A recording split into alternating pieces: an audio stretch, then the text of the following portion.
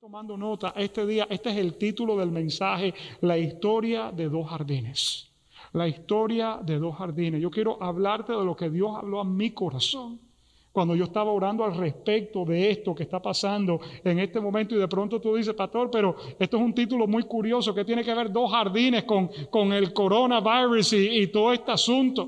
Bueno, tú lo vas a entender, y no es que he estado pasando mucho tiempo con el pastor Joe Rosa, que se me están cruzando los cables y cosas así, que le está pasando al pastor Chris. Pero quiero hablarte del primer jardín, porque si es la historia de dos jardines, ¿cuál es el primero? El primer jardín es el jardín del Edén. El jardín del Edén. Quiero decirte que la historia de la humanidad se define en estos dos jardines que vamos a hablar aquí hoy. El primero es el jardín del Edén. En Génesis capítulo 2, quiero que me acompañen allí donde ustedes están. Versículo 15 al 17, dice: el Señor Dios puso al hombre en el jardín del Edén para que se ocupara de él y lo custodiara. Pero el Señor Dios le advirtió: puedes comer libremente del fruto de cualquier árbol del huerto, excepto del árbol del conocimiento del bien y del mal. Si comes de su fruto, sin duda morirás. En este jardín que vemos aquí en esta parte de la historia, todo estaba bien. El hombre era feliz. Estaba feliz con su esposa, estaba feliz con la relación que tenía con Dios. Yo me imagino con los animales. A mí me encantan los animales. Es más, cuando yo era chiquito, ¿verdad? Tú me preguntabas a mí qué es lo que yo quería hacer cuando fuera grande. Yo quería ser dueño de un zoológico. ¿Ok? Claro, terminé de pastor de ovejas. No sé qué similitud tenga una cosa con la otra. Pero yo quería tener un zoológico. Y me encantaba, mi animal favorito, la jirafa. Me encantaba la jirafa por lo grande que era, y el león me llamaba la atención, ¿verdad? Yo me imagino al hombre interactuando con los animales en un lugar donde el león no le iba a brincar arriba y se lo iba a comer, ¿verdad? Eso era una cosa increíble. Y todo iba bien hasta que escucharon la voz de la serpiente, dice la Biblia. Y desobedecieron este mandamiento que Dios le había dado, que podían comer de cualquier árbol que estuviera ahí, menos de un árbol. Oye, ¿por qué es que el hombre, tú le dices, no hagas esto y esto es lo que quiere hacer? Nada más que había un árbol. ¿Tú te imaginas cuántos árboles tiene que haber habido ahí? Y no había ni competencia para comerse la fruta, porque nada más que había una sola pareja. En otras palabras, no es que se iban a acabar los bananos, ni se iban a acabar las manzanas, era de ellos, no había nadie más. Y el único que le dijeron, no comas de este, ese es el que le llamó la atención, y para ahí es donde querían ir. Así la naturaleza nuestra. Y a partir de ese momento, la historia de la humanidad cambió para siempre. A partir del momento que el hombre desobedece a Dios, allí entra todo tipo de mal que ha habido en este mundo. Y eso fue lo que el Señor empezó a hablar a mi corazón en ese momento. Esta historia de este virus no comenzó en China a final del año 2019. La historia de este virus comienza en este jardín cuando el hombre desobedece a Dios, porque allí entra todo tipo de mal. Y yo empecé a apuntar unas cuantas cosas. Entra la enfermedad al mundo. Entra el dolor, la miseria, la pobreza, la angustia, el temor, la tristeza, la depresión, la ansiedad. Quiere que continúe. La maldad, la ira, el egoísmo, la vanagloria, las mentiras, y puedo continuar. La lista es larga de todo lo que entró a este mundo y a esta tierra. Y para la Biblia no dar una lista tan larga, lo resume con una sola palabra. Entró la muerte a este mundo. La Biblia lo resume con una palabra: muerte. Y eso es lo que este virus ha estado trayendo. ¿Más de qué cosa? Más de la muerte. Más de lo que vemos aquí que entró en el jardín. ¿Saben que en lo que yo escucho las historias de lo que está pasando, por primera vez esta semana tuve que apagar las noticias y decir, ya yo no escucho más? Estaba escuchando las noticias a las 6:30 de la tarde y estaban dando la historia, ¿verdad?, de una enfermera que yo creo que era la hermana que estaba falleciendo y estaba atendiéndola en el mismo ICU. Y ella estaba contando, escuchen bien, porque aquí fue donde yo dije, oh, wow, esto dice que ella estaba dando gracias, que ella podía estar ahí, de enfermera viendo los últimos momentos de su hermana, porque la forma que las personas están muriendo, como están contagiadas con el virus, las familias no pueden estar allí. No pueden estar en ese último momento de despedirse. ¿Cómo se están despidiendo? Se están despidiendo un día o 2 días antes por teléfono, antes que ya la persona caiga en una crisis que no puede ni hablar. Y los muertos son tantos que lo que están diciendo es que lo que van a hacer es que van a cremar a todo el mundo, y al final de esta pandemia lo que le van a dar es la ceniza del ser. No hubo ni momento de despedirse, y lo que te dan son las cenizas de una persona que estaba bien contigo una semana antes. ¡Qué fuerte es eso! Y cuando yo escuché eso, yo dije, ya, yo apago esto, porque se me salían las lágrimas de escuchar esa situación. Y yo dije, eso es lo que pasó como resultado de lo que ocurrió en ese jardín. La muerte. La muerte tiene un olor malo. ¿Ustedes algún día se han acercado donde hay un animal muerto? Un animal que lleva 2 o 3 días muerto. ¿Cómo huele? Podrido. Es horrible, es una cosa que uno no lo puede ni aguantar, porque la realidad es, familia, que nosotros no fuimos hechos para la muerte. Ese nunca fue el plan de Dios. Pero todo lo que tenga que ver con muerte trae un olor que no es agradable, trae un olor que es feo. Mira lo que dice Romanos 5, versículo 12. Romanos 5, versículo 12, busquen esto conmigo. Dice, cuando Adán pecó, el pecado entró en el mundo. El pecado de Adán introdujo la muerte, de modo que la muerte se extendió a todos porque todos pecaron. Voy a repetir eso. Okay. El pecado de Adán introdujo la muerte, de modo que la muerte se extendió a todos porque todos pecaron. El pecado y la muerte entraron en el mundo. Y eso sí fue una epidemia. Porque quiero que sepa, estamos en un tiempo donde hay una epidemia, pero hay muchos que se van a salvar y no van a coger este virus. Y muchos que cogen el virus, la realidad es que no mueren. Es más, hay personas que han tenido el virus y ni lo han sabido que lo han tenido. No todos viven una crisis y terminan muriendo. Pero esto que esto está hablando aquí es una epidemia tan fuerte porque la muerte se extendió a todos. Díganme ustedes a alguien que ustedes hayan conocido, que haya caminado en esta tierra hace 200 años que no haya muerto. Todo el mundo muere. ¿Hay alguien que se escape de la muerte? ¿No? Todo el mundo le toca morir. ¿Por qué? Porque esta epidemia del pecado tocó a toda la humanidad. Y es más, mira lo que dice esto, de la manera que porque, dice aquí, de modo que la muerte se extendió a todos porque todos pecaron. ¿Tú puedes creer eso? Oye, no todos pecaron, quien pecó fue Adán, yo no estaba ahí. Pero la Biblia dice que todos nosotros estábamos en Adán. Así que porque uno pecó, todos estamos incluidos en eso. Yo tengo una teoría, yo no sé si esta teoría es bíblica o no, pero yo la voy a decir aquí. Y es que cuando yo me muera, yo le voy a llevar una botella de Gatorade así de grande para el cielo. Y esa botella de Gatorade tiene un nombre, es para Adán. Y tú me dices, pastor, ¿por qué tú le vas a llevar una botella de Gatorade a Adán? Porque ese tipo va a estar tan cansado de correr, porque todo el mundo le va a estar cayendo atrás por todo el problema que nos ha causado él aquí en la tierra. Oye, por uno todo el mundo fue hecho culpable. Por uno todo el mundo fue hecho culpable.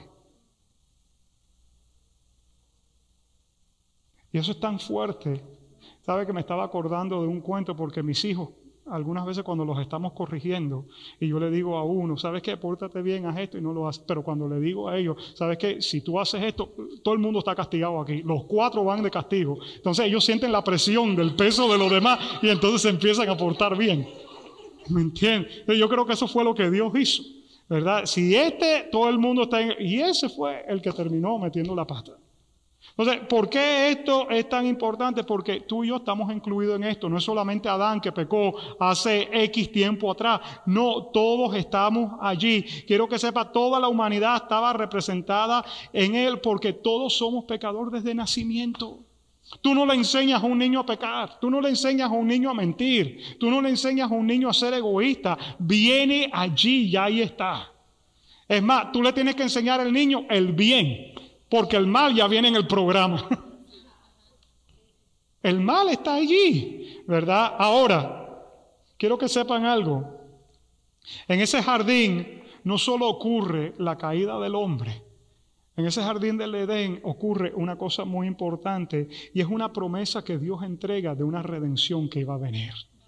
Porque Dios no deja ese asunto solamente allí en el problema de lo que el hombre hizo y en la muerte y en el pecado. Nuestro Dios siempre está mirando hacia adelante. Por eso yo te quiero decir algo en este día que me estás mirando. Tus mejores días no están atrás, tus mejores días están hacia adelante. Porque Dios siempre tiene algo mejor preparado para cada uno de nosotros. Él no dejó el problema allí.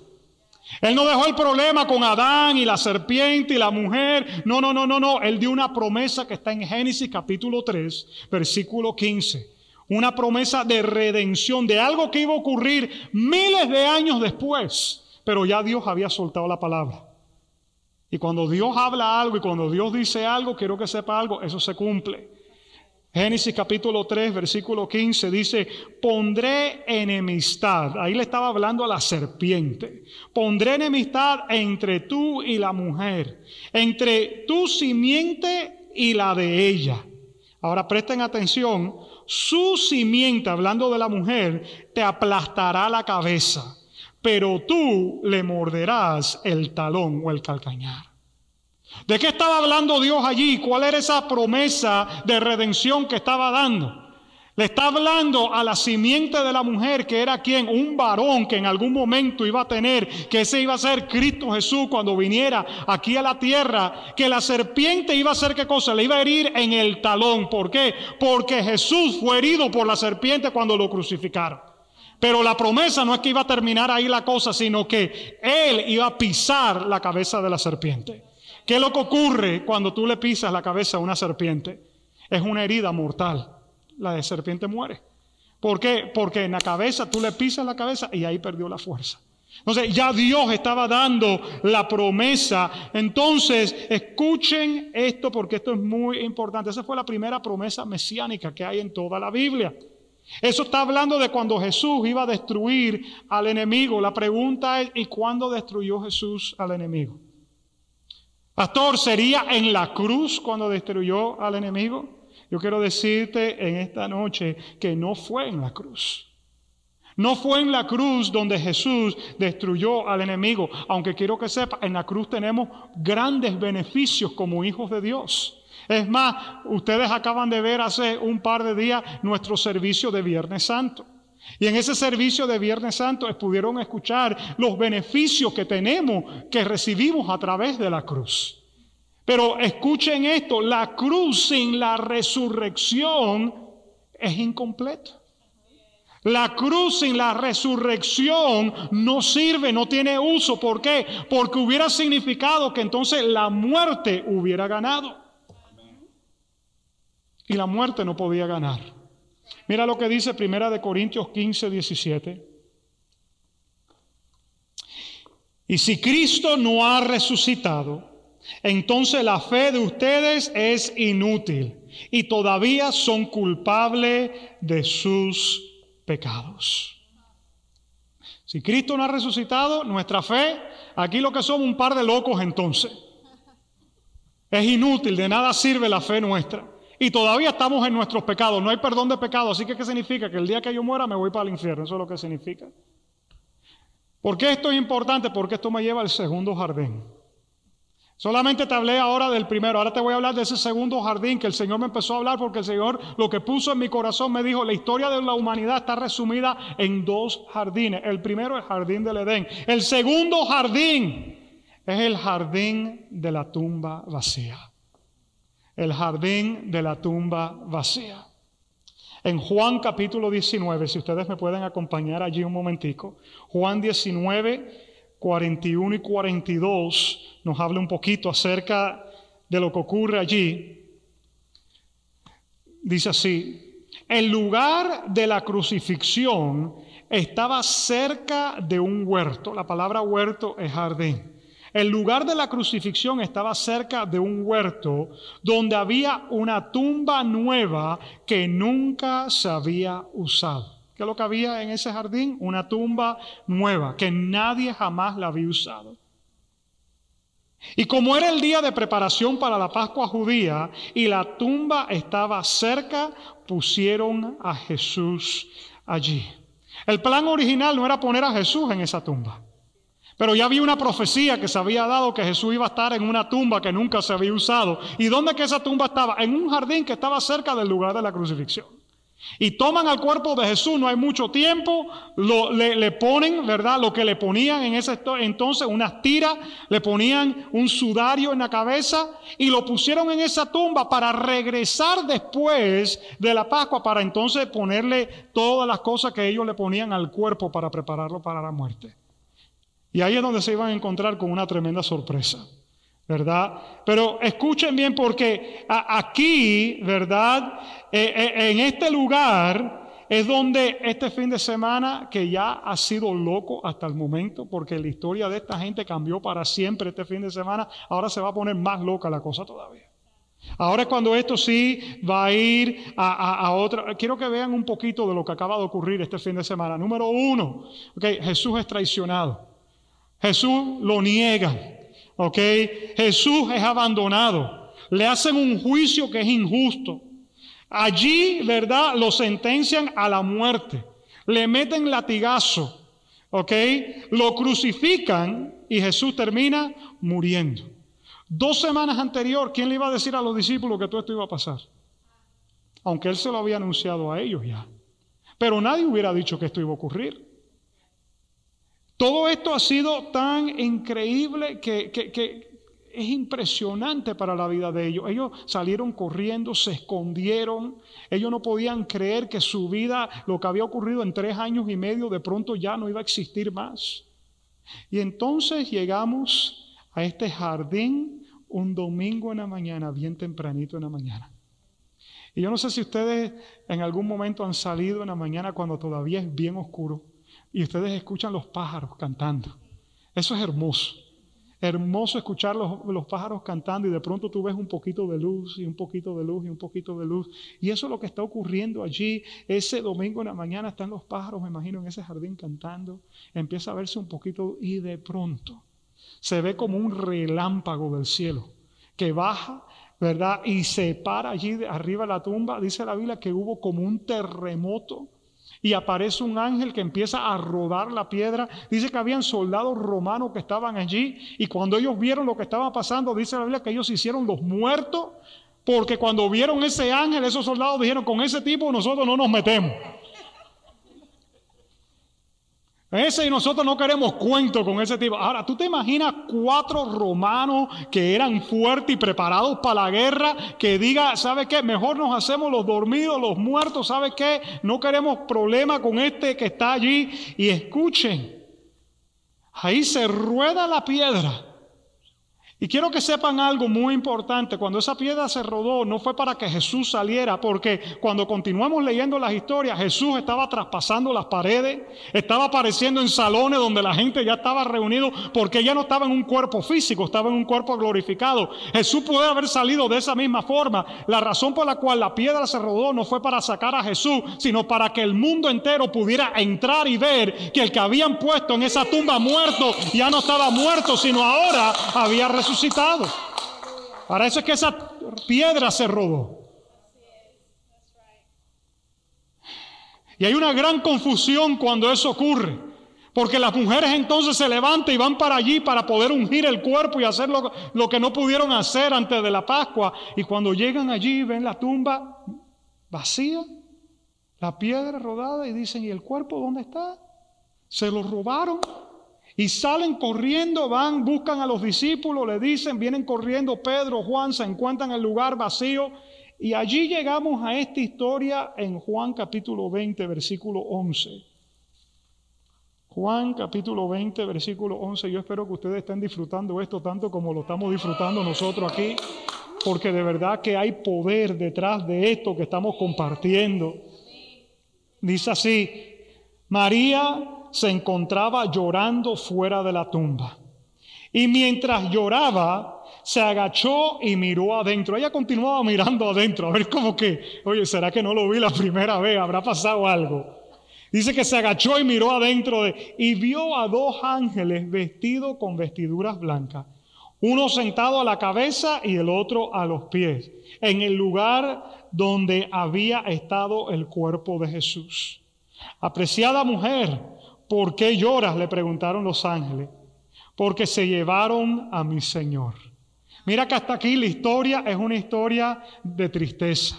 Una historia donde no hay esperanza, una historia de fracaso. No solamente lo crucificaron y muere con los ladrones, ¿verdad? Y lo niegan, sino que ahora, para más vergüenza todavía, se roban el cuerpo.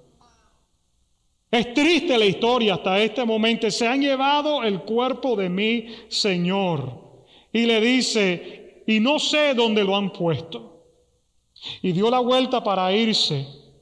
Y dice aquí, y vio a alguien que estaba allí de pie. Era Jesús, pero ella no lo reconoció. ¿Ves? Yo quiero decirle algo un momentico a ustedes que me están mirando allí. Y esto es algo que no dije en el otro servicio, pero yo creo que es para... Quiero que sepas que tú puedes estar en tu momento más difícil y tú crees que estás solo. Pero allí en el momento más difícil de esta mujer, allí estaba Jesús y no lo reconocía. En medio de nuestras situaciones más difíciles, Él está presente aunque no lo reconozcamos, pero Él está allí. Y dice aquí que Él estaba presente y le dice, apreciada mujer, ¿por qué lloras? La misma pregunta que le hacen los ángeles. Le preguntó Jesús, ¿a quién buscas? Y ella pensó que era el jardinero. Mira qué interesante. ¿Quién pensó que era el jardinero? ¿Por qué? ¿Dónde se está llevando a cabo esta historia? En un jardín. Te acabo de decir que esto es la historia de dos jardines. La historia de toda la humanidad se manifiesta de esta forma. Dice que ella pensó que era el jardinero y le dijo, Señor, si usted se lo ha llevado, dígame dónde lo puso y yo iré a buscarlo. María, dijo Jesús. Yo me imagino que ese María fue... Ella giró hacia él y exclamó, Rabí, que en hebreo significa maestro. Y él le dijo, no te aferres a mí, le dijo Jesús, porque todavía no he subido al Padre. Pero ve a buscar a mis hermanos y dile, voy a subir a mi Padre y al Padre de ustedes, a mi Dios y al Dios de ustedes. Quiero que sepan algo. Podemos darle un aplauso a Jesús. Ahí donde tú estás, en tu casa, dale un aplauso fuerte a Jesús. Porque quiero que sepas algo. Allí en esa parte, es la parte donde por primera vez Jesús no le dice a ella, no le dice, ve y búscame a los discípulos. Le dice, ve y busca a mis hermanos. ¿Por qué? Porque ahora, por el sacrificio que él había hecho, pero no solo por el sacrificio, sino por la resurrección. Ese sacrificio era válido. Tenía validez delante de Dios. Y por eso dice, ahora, ¿sabes qué? Voy a subir a mi Padre y al Padre de ustedes, a mi Dios y a su Dios. Y quiero que sepas algo, por la muerte y resurrección de Cristo Jesús. Ahora tú y yo podemos tener un Padre en común, podemos tener un Dios en común. Por eso es que somos llamados hermanos de la fe, por esto que Jesús hizo aquí. Entonces quiero concluir en este día dejándote saber que en el jardín del Edén nosotros lo perdimos todo, pero en el jardín de la tumba vacía lo ganamos todo. En un jardín lo perdimos, en otro jardín lo ganamos. En el jardín del Edén el hombre escogió su voluntad por encima de la voluntad de Dios. En el jardín de la tumba, la voluntad de Dios prevalece sobre la muerte y la tumba está vacía y la vida reina para siempre. Dale un aplauso fuerte a Dios. La simiente de la mujer pisó la cabeza de la serpiente. Fue el golpe mortal. Y por eso es que hoy, aquí en este lugar, allí donde tú estás, estamos celebrando Domingo de Resurrección. Hay tres cosas que no podemos ver con nuestros ojos en este día que están ocurriendo en este mundo. Es abril 12 del 2020. Tres cosas que no podemos ver, pero que afecta a toda la humanidad. Primero, hay un virus que se está manifestando en todo este mundo entero. La humanidad entera está siendo afectada por este virus. No lo podemos ver con nuestros ojos, pero es real. Podemos ver los resultados de ese virus. Hay otra realidad que se está manifestando en este abril 12 del 2020, es que hay dos eventos que ocurrieron que marcan la historia de toda la humanidad. El primer evento se llevó en ese primer jardín, en el jardín del Edén, por cuanto todos pecaron, dice la Biblia, y no alcanzan la gloria de Dios. Todos fuimos sentenciados a la muerte con el pecado de Adán. Pero ese segundo jardín, que es la tercera cosa que está pasando hoy, en la celebración de la resurrección, en ese jardín de la tumba vacía, hay una salvación que se te ofrece a ti y se me ofrece a mí para poder convertirnos en hijos de Dios y que nuestros pecados sean perdonados para siempre. Quiero decirte algo, ahora la muerte no es la que tiene la última palabra. Quiero dejarte saber que la muerte fue vencida de una y para siempre, dice la Biblia. Y concluyo con el versículo de 1 Corintios 15. Búscalo, que con esto cerramos. 1 Corintios 15, 21 y 22. Así que, ya ven, tal como la muerte entró en todo el mundo por medio de un hombre, ahora la resurrección de los muertos ha comenzado por medio de otro hombre. ¡Wow! Así como todos mueren, porque todos pertenecíamos a Adán, todos los que pertenecen a Cristo recibirán vida nueva.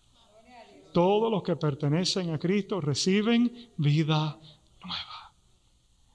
Todos los que estamos aquí pertenecemos a Cristo, porque en algún momento le entregamos nuestro corazón a Jesús como nuestro Señor y Salvador. ¿Ves? La salvación no es por nuestros méritos, no es por cuán buenos seamos, porque todos pecamos. Pero es por lo que Jesús hizo en esa cruz y cuando resucitó y se levantó de entre los muertos en ese jardín de la tumba vacía. Yo quiero pedirte que ahí donde tú estás, tú cierres tus ojos por un momento. Todos los que están allí, cierren sus ojos. Como dije al comienzo, puedes estar mirando esto, estás en la sala de tu casa con tu familia, pronto estás en una silla del comedor o estás en tu cuarto, no importa. Allí donde tú estás con tus ojos cerrados, yo tengo una pregunta para ti en este domingo de resurrección. Y esa pregunta es, dice aquí que todos pertenecemos a Adán, eso lo sabemos. Todos nacemos con esta naturaleza caída. La pregunta que yo te hago es si ya tú le perteneces a Cristo. Porque si le perteneces a Cristo, aquí hay una promesa que recibirás vida nueva. Yo no creo que hay un mejor regalo que tú puedas recibir en este domingo de resurrección, donde hay tanta locura que está ocurriendo en este mundo. No hay un regalo más precioso que esa vida nueva en Cristo. Yo quiero pedirte que ahí donde tú estás, tú cierres tus ojos. Yo voy a dirigirte en una oración. Y en esa oración que te voy a dirigir en este momento, tú vas a reconocer a Jesús como tu Señor y Salvador. Tú le vas a pedir perdón a Él por tus pecados. Como dije hace un momento, todos hemos pecado. Y yo te voy a dar la oportunidad que tú lo invites a tu vida para que lo recibas como Señor y Salvador. Ahí con tus ojos cerrados, yo quiero que con voz alta, pastor, pero me va a escuchar mi esposa, me va a escuchar mi esposo, me van a escuchar mis hijos, me va a escuchar mi suegra que está aquí, no importa. ¿Sabes qué? Estás allí en tu casa, no hay problema.